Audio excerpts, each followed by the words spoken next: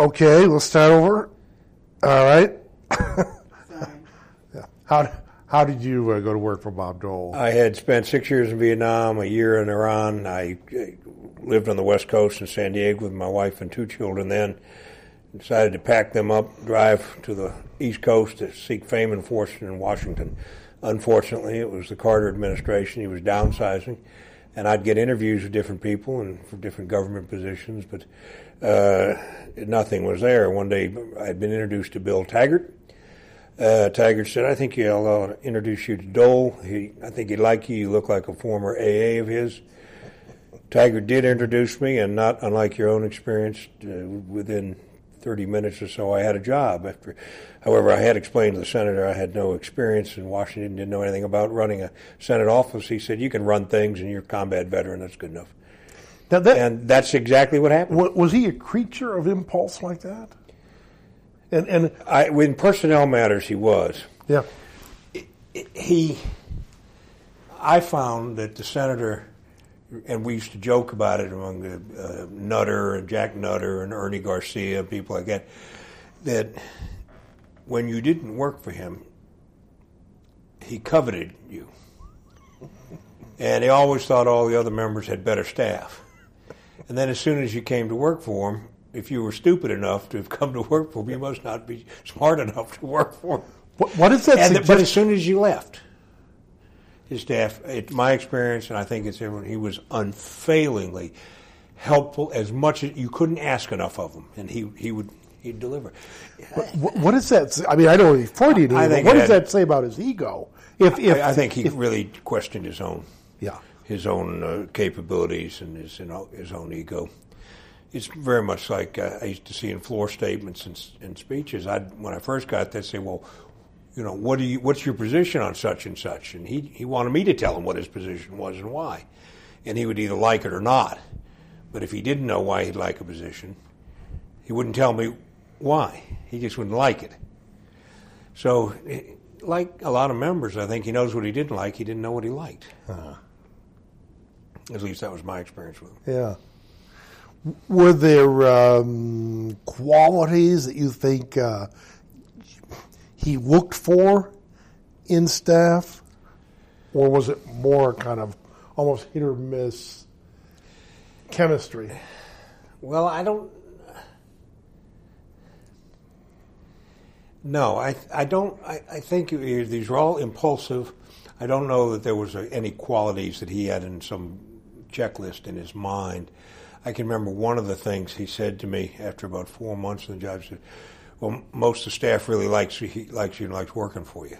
It's the only positive thing he said. Now that, of course, let Betty and, Joanne, outside of that. But, I'd cover for the staff, when they got in trouble and whatnot. I remember during one of those late-night October sessions, Mary Wheat was long scheduled to go on a drive through the changing trees and somewhere, and her bill there was nothing that we were doing on it. It was around 1 o'clock in the morning. I said to leave, and I'll cover for you. I stayed there all night, and Dole was furious when she wasn't there. And I said, well, I got it. We're not going to do anything on the bill. I'm there. But he was just furious that I had let her go. But he was furious, but he never said anything, other than you could tell he was just really pissed off.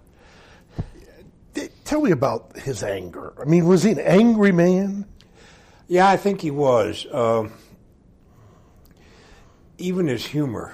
I think he was angry at what happened to him. I've thought a lot about it. I don't have any more insight than Noel Cook or someone like that would give you. I hope you have talked to Noel or will. Some of his humor was actually kind of biting.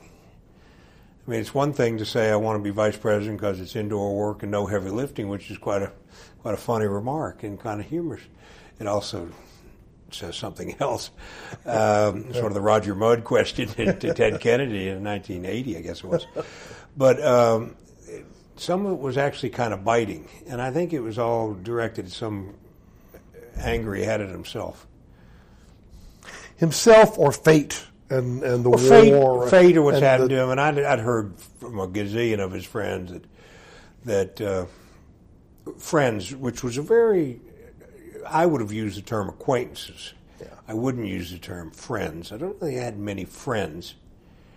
You got a lot of acquaintances, but they'd all say what a wonderful athlete he was, what a wonderful surgeon he was going to go, and all of a sudden that went away in one short afternoon of combat in Italy. So I think there's a lot of anger, maybe at fate is a better way to put it. You wonder, though, was there a time when it dawned on him that, okay, fine, all of that went away, but look at what I've been able to do in its place? No, I think of course, I'd left him. When he became majority leader, I can remember being up in either the Intelligence Committee or in 407, one of those Senate rooms that's classified, with Colin Powell as the National Security Advisor. I was an Assistant Secretary of Defense. He was leader, and he called us up there because we were having some trouble on something called Operation Frequent Wind, which was Operation Earnest Will, which was the reflagging of the Kuwaiti tankers, and very controversial at the time, at the nadir of the Reagan presidency. And here he was, the majority leader of the U.S. Senate. The majority leader of the U.S. Senate, the world's greatest deliberative body. And he didn't seem to have, to me, a sense of how huge that really is. He acted, in fact, he just said, basically, turned to the other senators and said, you wanted the brief, and here got the National Security Advisor and Assistant Secretary of Defense up to give you the brief. None of the sort of real, I'm the majority leader, I got these guys up here because you wanted them, I'm in charge here. None of that. None of it. So I don't think it ever occurred to him how much he'd accomplished. It's interesting because people all talk about the war, leaving that permanent, obvious stamp on him. But I've often thought they tend to overlook the Depression. And growing up dirt poor in rural Kansas, because I've always thought there's a streak of the populist in Dole. I don't know. I grew up relatively poor, son of a cop, but it was a different time in the country. Though he's certainly senior to me, but it wasn't the Depression. But it was before and after the war. My father was a cop. We didn't have any money, but everything was possible. So I took a different lesson away than a Depression. So I don't know that, I'm not sure how much that's it, because he was a much admired figure as a young man. So he had to work in high school, big deal. Who didn't? But he was a three-sport athlete, as I recall. Everyone said he was destined for this, that, and handsome beyond, really handsome. Now look at him now. Fine figure of a man still. Yeah. Well, I mean, so I think he had a lot going for him. Oh no, but I mean, taking away the kind of, when I talk about populism, a kind of,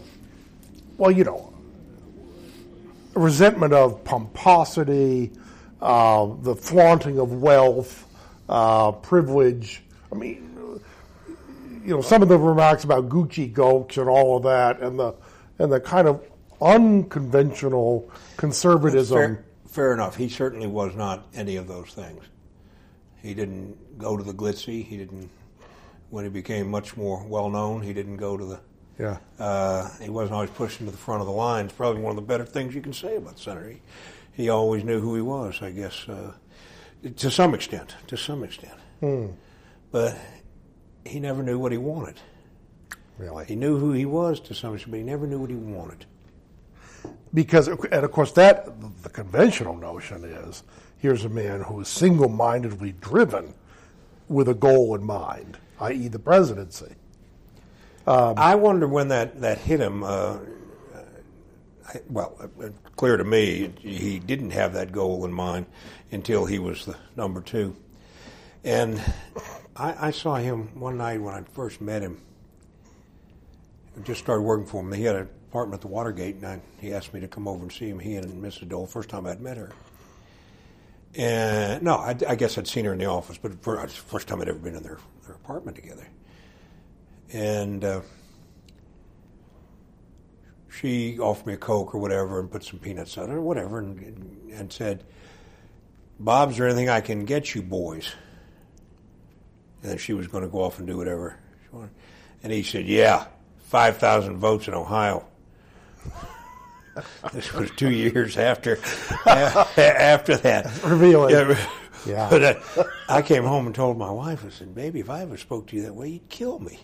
She said, yes, I would. And I also can contrast that with Ford's. I mean, Ford would not have said that 2 months after, let alone 2 years after. No, I think that he didn't. So there's scar. I mean, you think 76 left scars. Remember, he also said Democratic wars. Right. That was something you just couldn't. It was unbelievable. Did you ever hear him explain? No. How it happened? No. I've heard explanations of it. I never heard him, and I wasn't going to talk to him. I couldn't believe it. Yeah. And that's not what cost Jerry Ford the presidency, but it was right. It was such a bad sign. He still is extremely sensitive. I don't know what happened. He asked me, this is within the last year, it was before the president died, but he told me he'd run into Steve Ford at something, and he said he wouldn't shake his hand. And I thought to myself, that's crazy. Jerry Ford wouldn't shake? No, Steve, the son, that Dole had, and I thought that's just crazy. He must not have, but the fact that he was that hypersensitive. Yeah, but that's crazy. The Fords are a better breed than that. Yeah. But Jerry Ford did a lot more damage with his comments about captured nations and whatnot. But I would not know if Bob Dole. I left him. I think the last day on the payroll was the day he declared for the presidency in 79. Because I thought to myself, he can't be president. He doesn't know what he wants. You have to know what you want to be president. You have to want to take the nation there. He knew what he didn't want. What did he not want? But he didn't know what he wanted. He didn't know where he wanted to take us as a nation.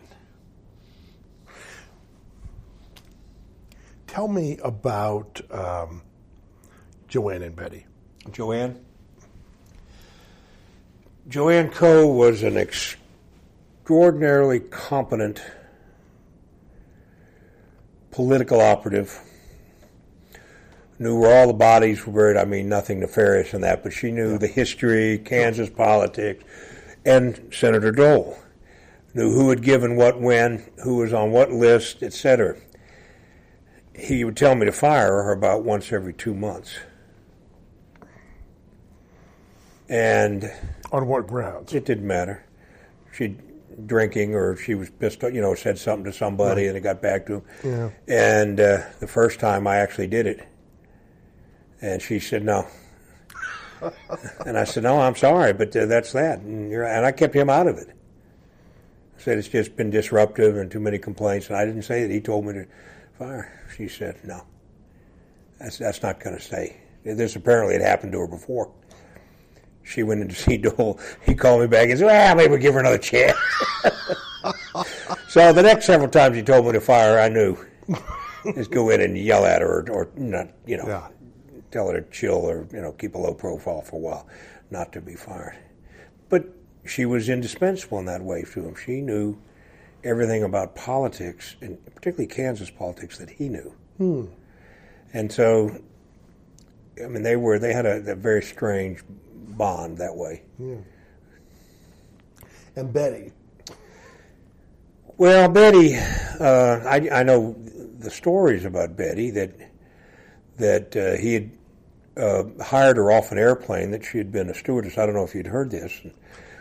She was already well established by the time I got there, and ensconced outside his office. And she's always struck me as kind of a schizophrenic. On the one hand, she could be enormously pleasant and nice. And she'd go into enormous rages at him. But as soon as the door opened, she was, yes, Senator, no, Senator.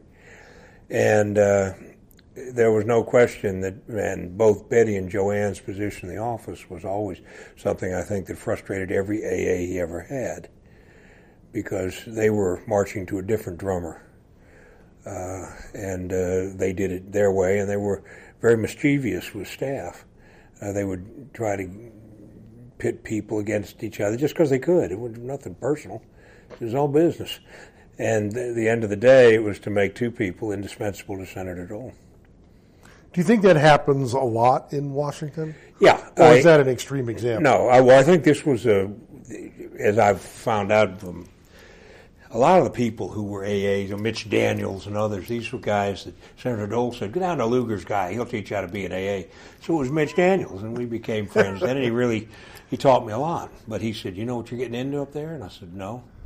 And he told me the Betty and Joanne story. So it was a understandable and not uncommon phenomenon raised to an art form in Dole's office, I think.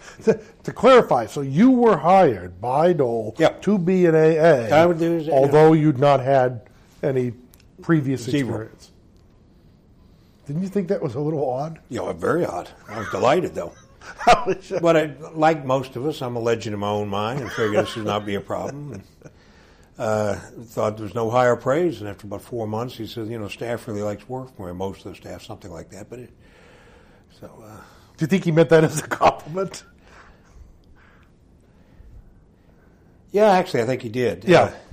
No, I don't mean to be facetious. Yeah, I think he did. That passes as a compliment for him. And, by then, it didn't take long for Joanne and Betty. For me to understand what was going on in the office. So.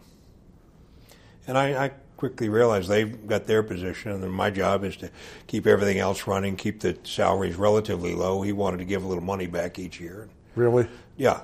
Well, it's Yeah. Like John McCain does the same thing.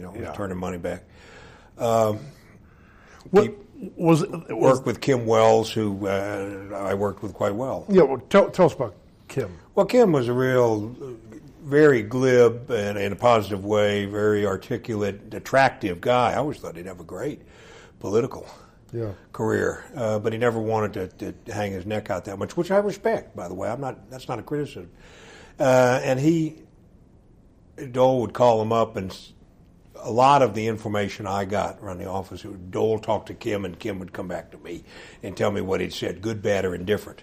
Who he was bitching about, who he was praising, and what's his problems or happiness with me.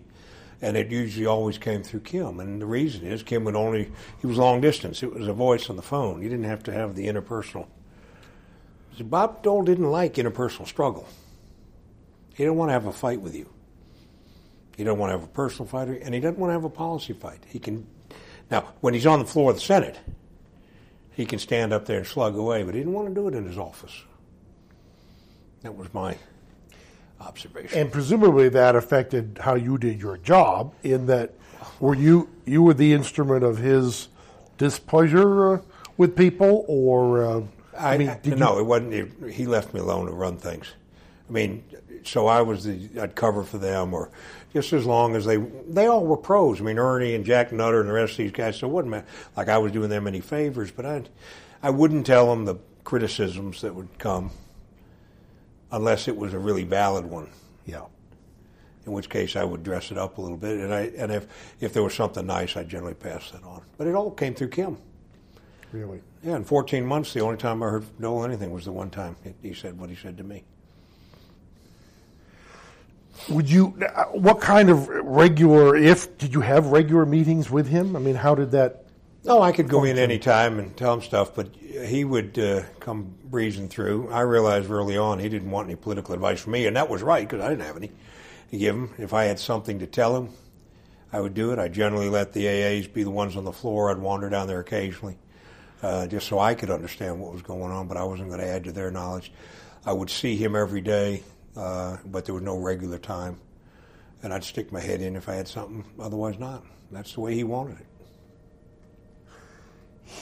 I think at one point while you were there, made the decision, and apparently it was a difficult decision, to leave the Ag Committee. Yes. Yeah, and we justified it, however. Went to the Finance Committee. I helped hire Bob Lighthizer and Rod DeArmond and those guys. He was very nervous about it. And it was the leadership of the Ag Committee. It wasn't the Ag Committee. He would still be on the Ag Committee. Okay, I see. All right. But he wanted to take over finance, his ranking minority in finance. And we talked back and forth about it. You'll still be on the Ag Committee. So you've got that. Yeah. And on finance, you've got the international trade aspects, which is very good to Kansas. And once that sunk in, he did it. That was he. We talked about scars. Did 74 leave scars? Dr. Roy? Yeah. I mean, in the sense that he never quite felt as secure as perhaps he might that have. was a vicious campaign, and I've only heard about it. Also talked to Nancy Kassebaum about it. Really? We became, pretty good friends, and of course she was out in Tokyo, and I'd see her all the time out there with her husband.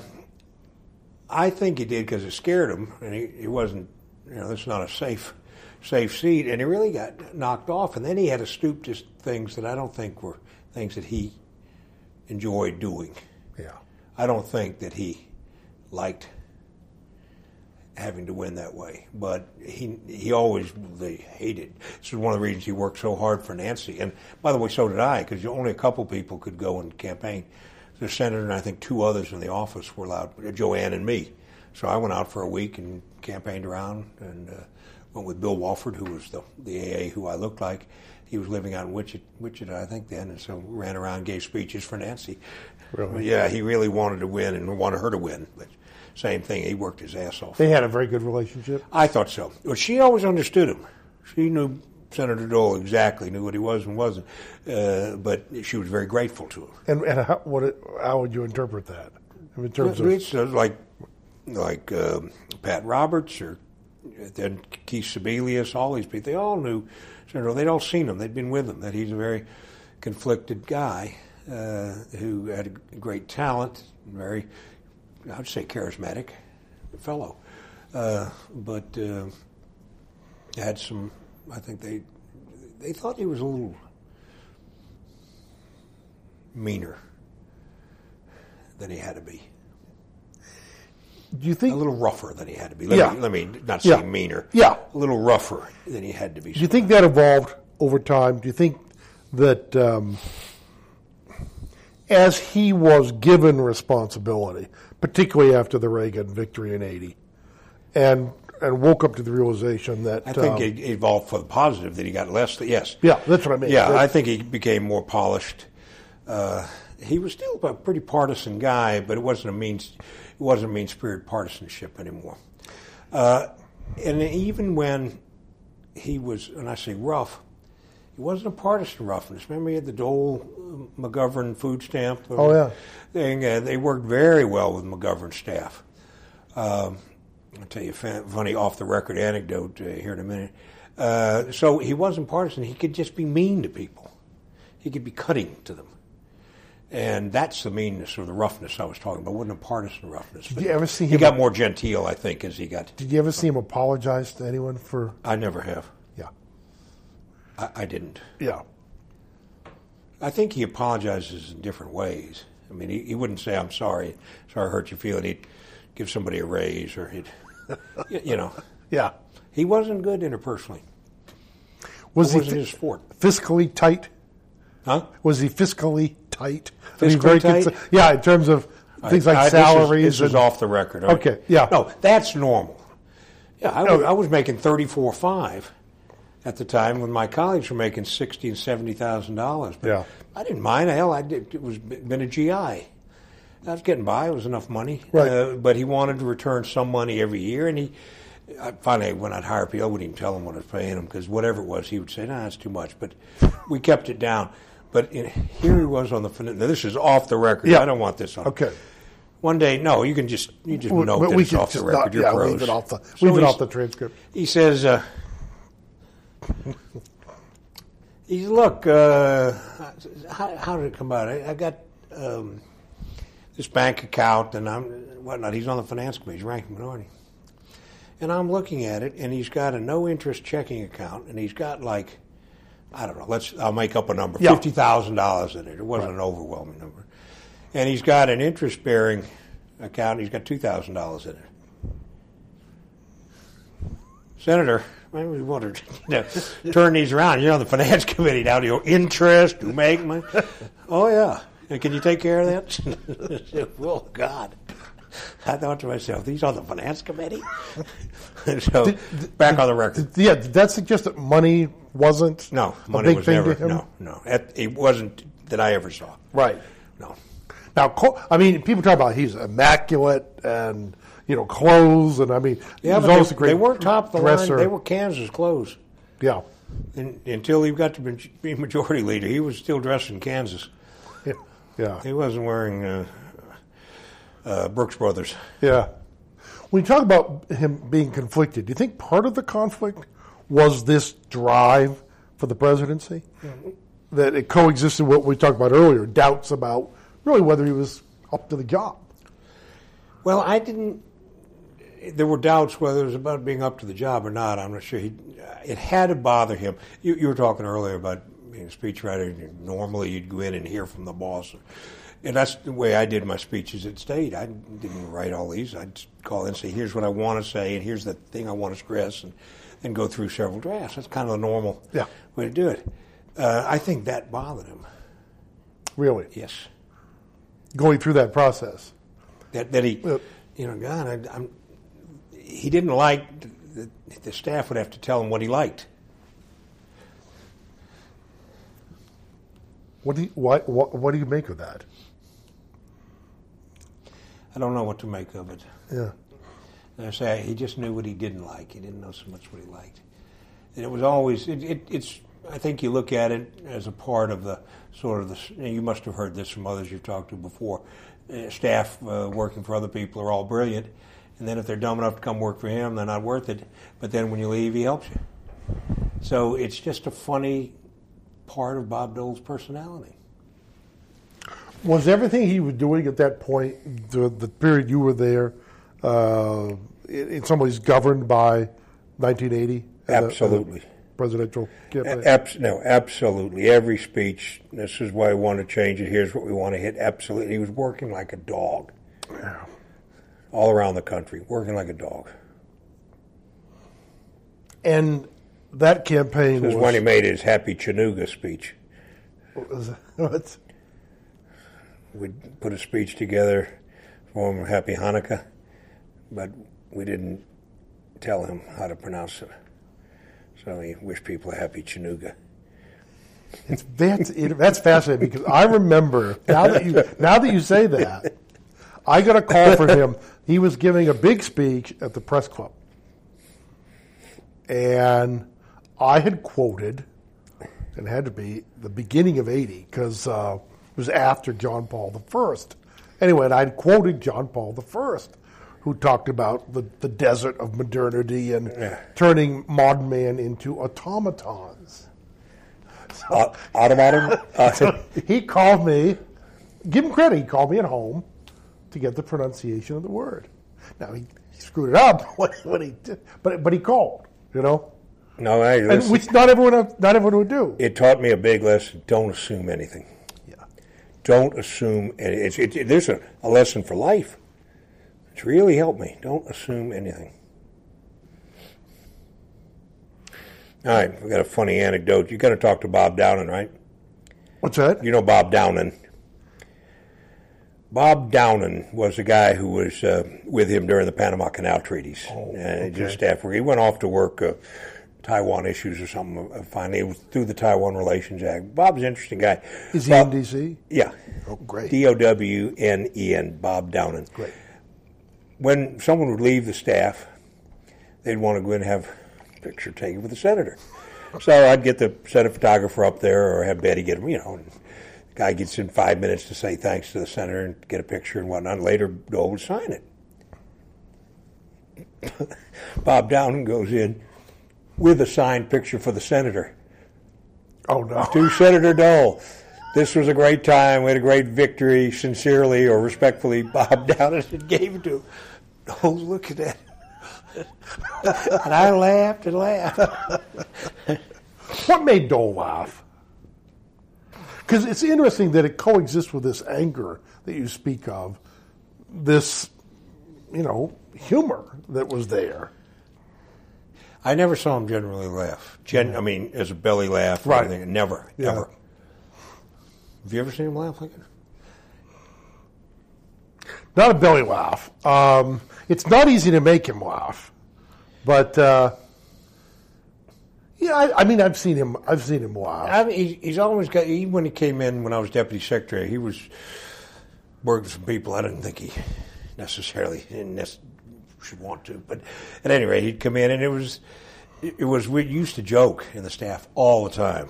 And you probably, when you were there, you saw us doing it. We had two. The first one would be, I don't have a pen, but pretend I've got the pen here. Yeah. All right. Hey, how you doing? Good to see you. How's everything in Olathe? Yeah, right. And then he'd go in and close the door, and he'd go, ding. The door would open. We used to do that all the time. But it was, just being Bob Doyle, the senator from Kansas. What do you think? There is this notion out there, or there was, I don't know if it's still there, but certainly at that point there was this notion that somehow being married to Elizabeth had softened him, humanized him, taken off the rough edges, significantly, affected him. And I often thought that people had it backwards, that he taught her everything she knows about politics. That she had the degrees, but she didn't have the instincts. She still doesn't. Yeah. And they were married when I knew them, so yeah. She kept relatively out of the office. Yeah. She was doing her own thing. I would work much more closely with her during the transition to Reagan in 1980, and she was going in as labor, I think it was. But she had an office right downstairs. I was national security, and she was right downstairs, and I'd see her and talk to her a lot.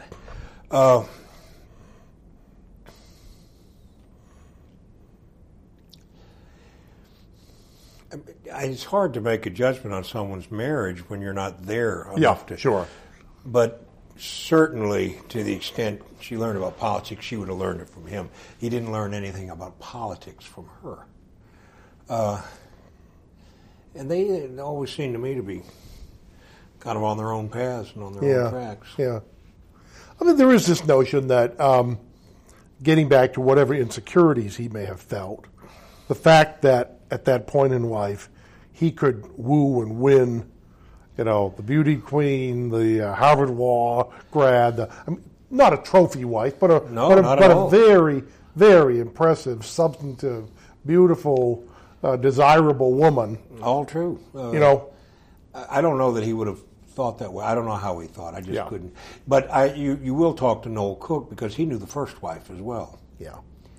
And Dole's daughter used to come by every once in a while. She was always one that no one understood. We kind of tiptoed around. She was fairly close to Joanne. Yeah. At one time, but we were very cautious of her. I mean, because we didn't know what she thought or what she was doing.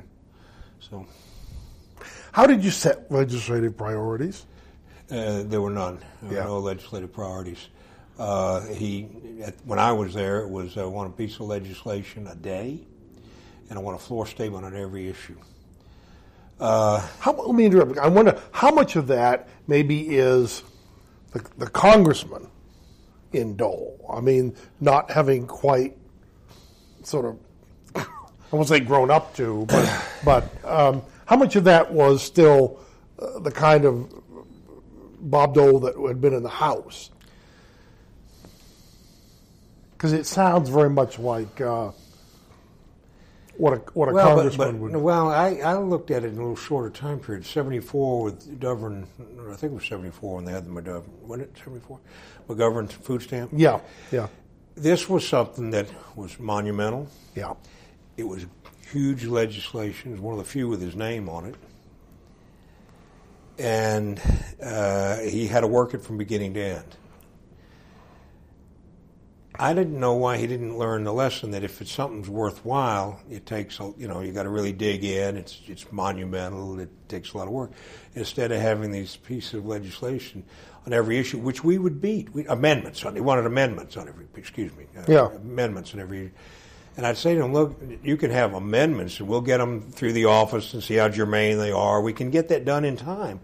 But some of these, you're going to lose, 80 to 20. What's going on here?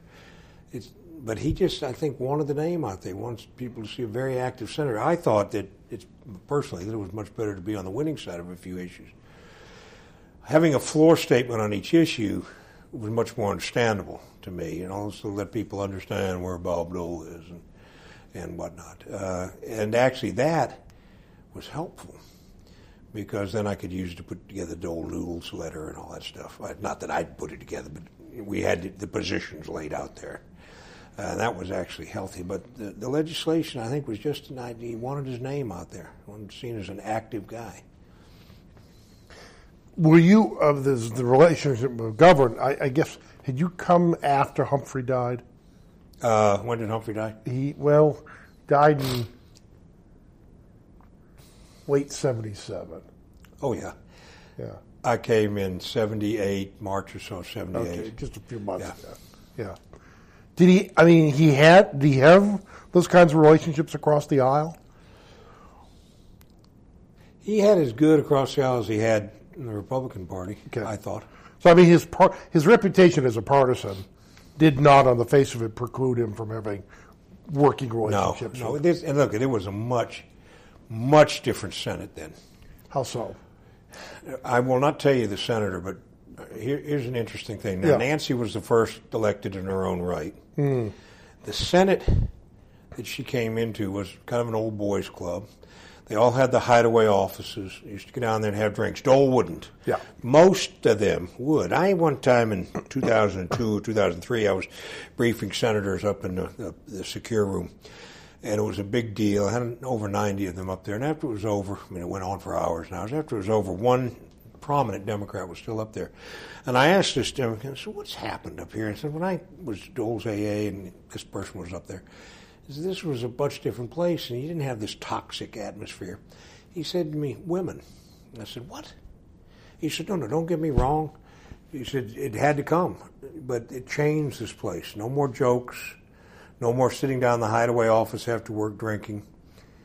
He said, it really, if you ask me in a word what changed the U.S. Senate, it was Senate. He said it had to come. Time was here.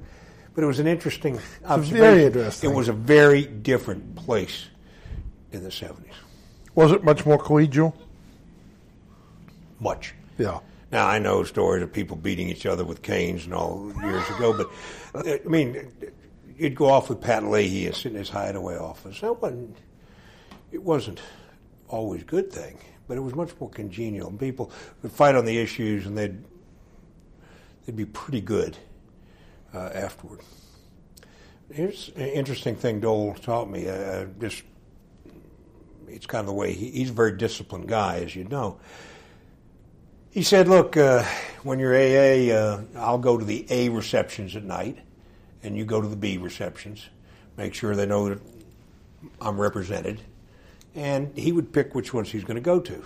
And on any night in Capitol Hill, there'd be 7 or 8 of them. And he'd go to the 3 big ones, or 4 big ones. He'd go by and stop by. And I'd go to the others. And the LAs, who had specific responsibilities for any particular group, would go. He said, you can do what you want.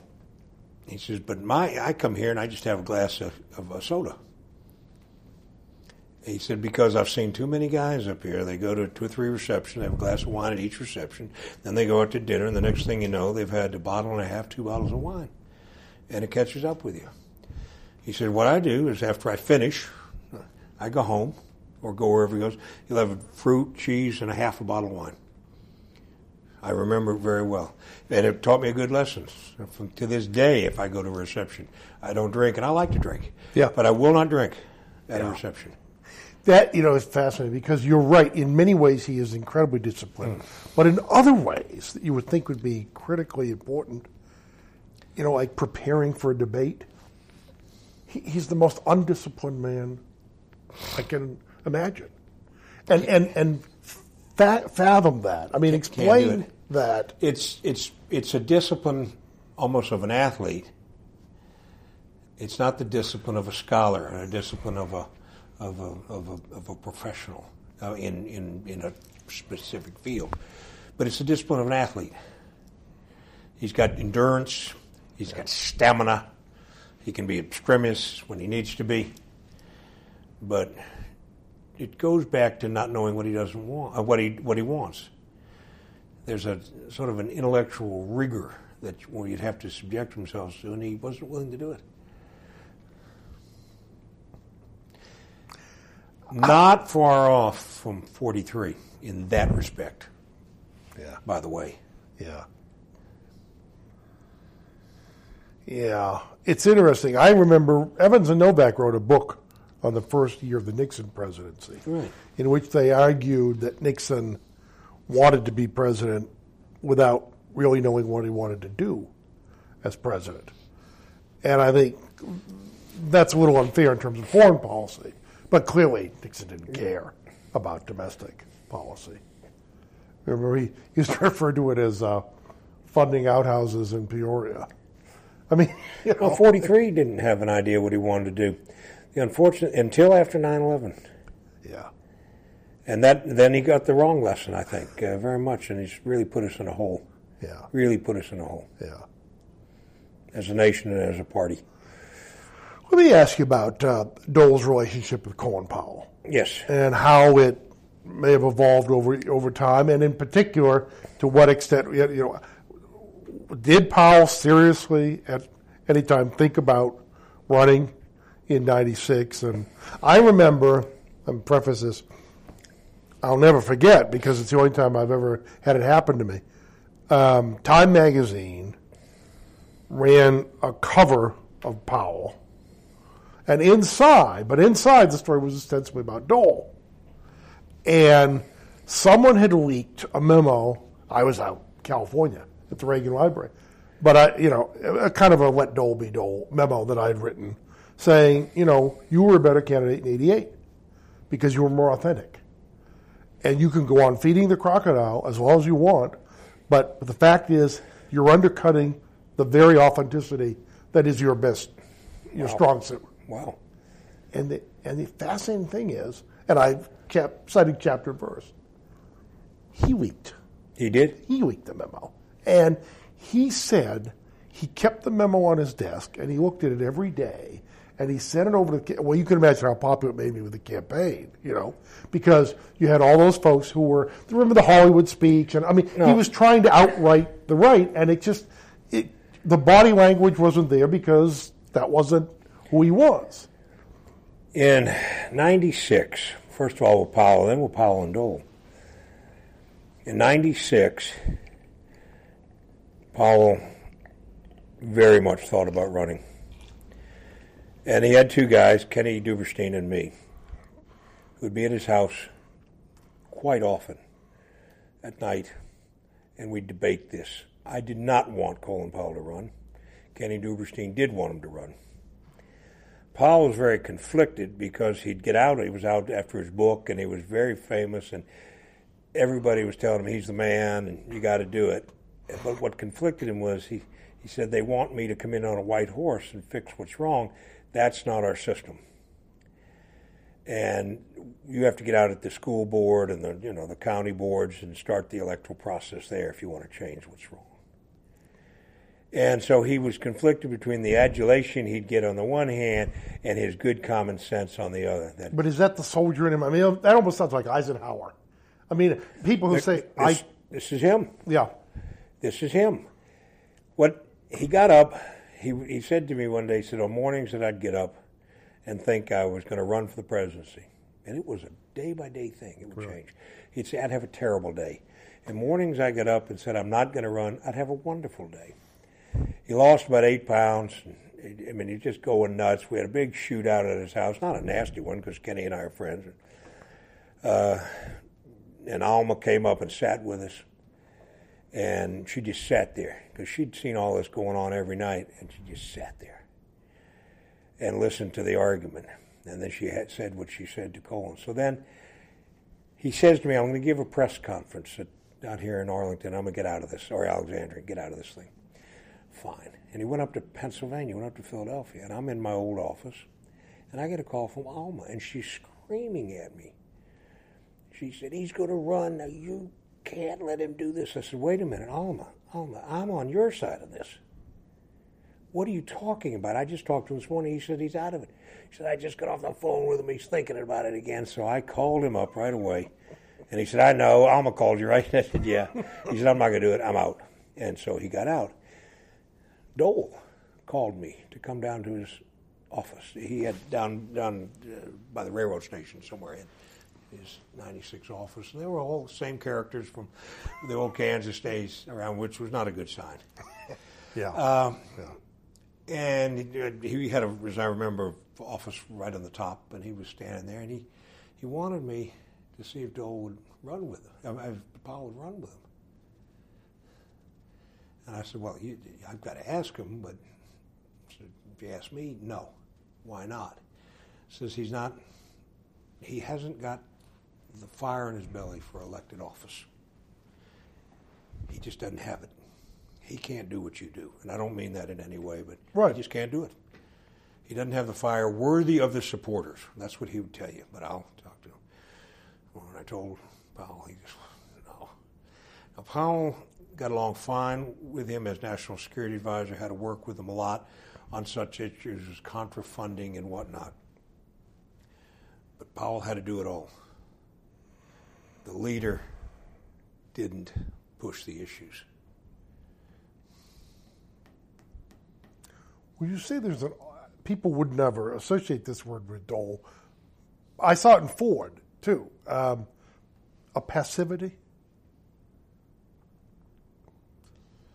No, a judgment about how this thing might play out. The Ernest Will situation I told you about, going up there and having to face the snarling beast, literally the leader said, well, here they are. Guys, you want them? Here they are. And they left it to us to make this argument without any help from the majority leader of the U.S. Senate. This from a Bob Dole who one time told me that we Republicans aren't fit to govern. Really? Yeah.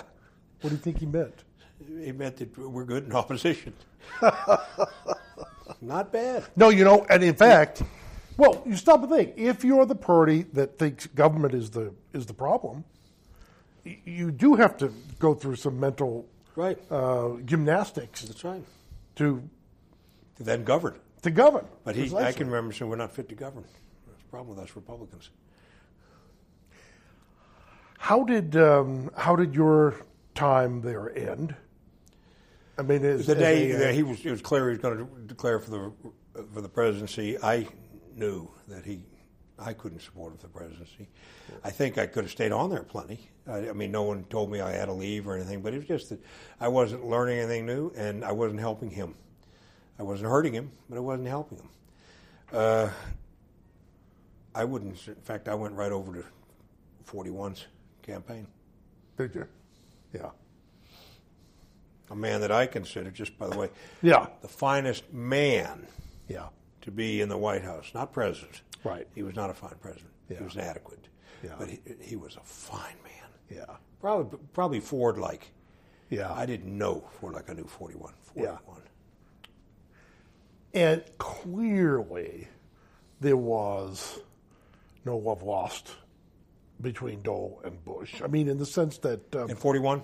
Yeah. No, none at all. I mean, and that's where, I assume on Dole's part, resentment of... Yeah, jealousy. How did he do it? Privilege, having everything handed to him. Exactly.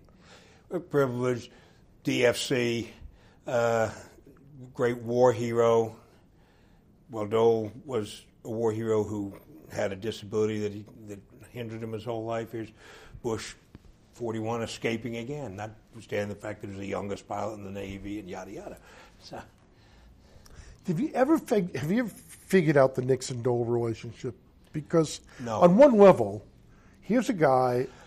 Dole. I've looked at the tapes and then see what they say. They both have their dark sides, and had the two of them been together, in a way, this could have been look what's happened here. It could have been sort of an early version of what we have now. Two people with dark sides kind of feeding on each other's fears and anxieties. And yet, boy, I tell you, Dole worshipped. I know he does. Nixon. And I wrote the eulogy that he did at the Nixon funeral. And the thing is, I am convinced that to the day I die, Nixon never did an uncalculated thing in his life. And he stopped and think, who did Nixon have as eulogist at Mrs. Nixon's funeral? Bob Dole and Pete Wilson. Yeah. Well, those were his guys for '96. Yeah. And he knew Dole couldn't get through a eulogy without breaking down, and it would be the best thing that could happen to Bob Dole for people to see him human. Yeah. And that's exactly what happened. And but yeah, I mean, Nixon is, notwithstanding the way he was treated. You think it's something as simple as saying, "Well, it wasn't the president, it's Haldeman or Oakland. It's always someone else." I mean, like Rockefeller blamed Rumsfeld, for the way he was treated in the Ford White House. It's never the president. Right. Even though it's the president. Exactly. Exactly. Yeah. I think 41 and Dole both are in seats. Look, they had too many of the same posts, and one guy. Well, and that's the other thing. Remember, yeah. I mean, and in fact, Dole talks about. I mean, it was Nixon who was pulling the strings.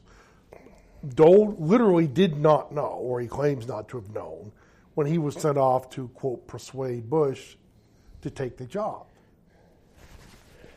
Who knows the truth of it? Yeah. But it must have stuck in his craw. Yeah. I mean. Yeah. He's, he should have been Irish, Bob Dole. Got Irish Alzheimer's. Forgets everything but his grudges.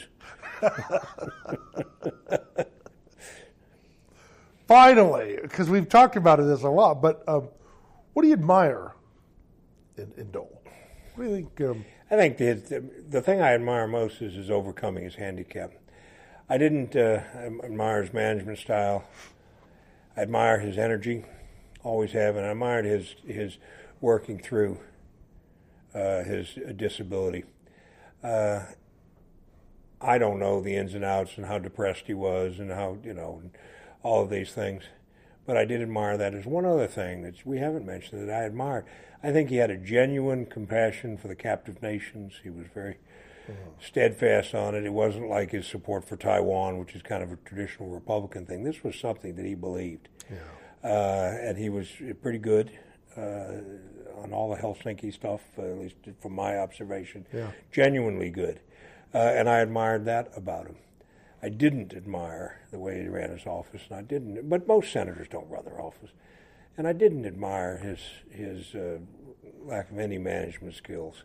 But I think that he taught me a lot about, you think you got it bad, just get up and get cracking. Do you think there's some connection there between why we don't elect senators to the presidency? Yeah.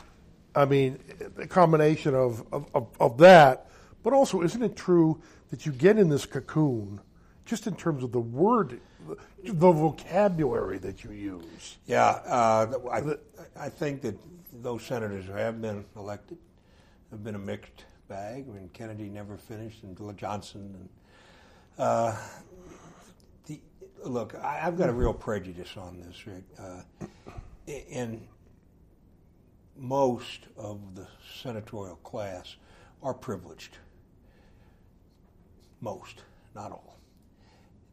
And those presidents who history judges as great are generally people who have endured enormous hardships in their life, whether it was a George Washington who lost more battles than he won, or a Lincoln who's self-made, or a Roosevelt who didn't gain the use of his spine until he lost the use of his legs.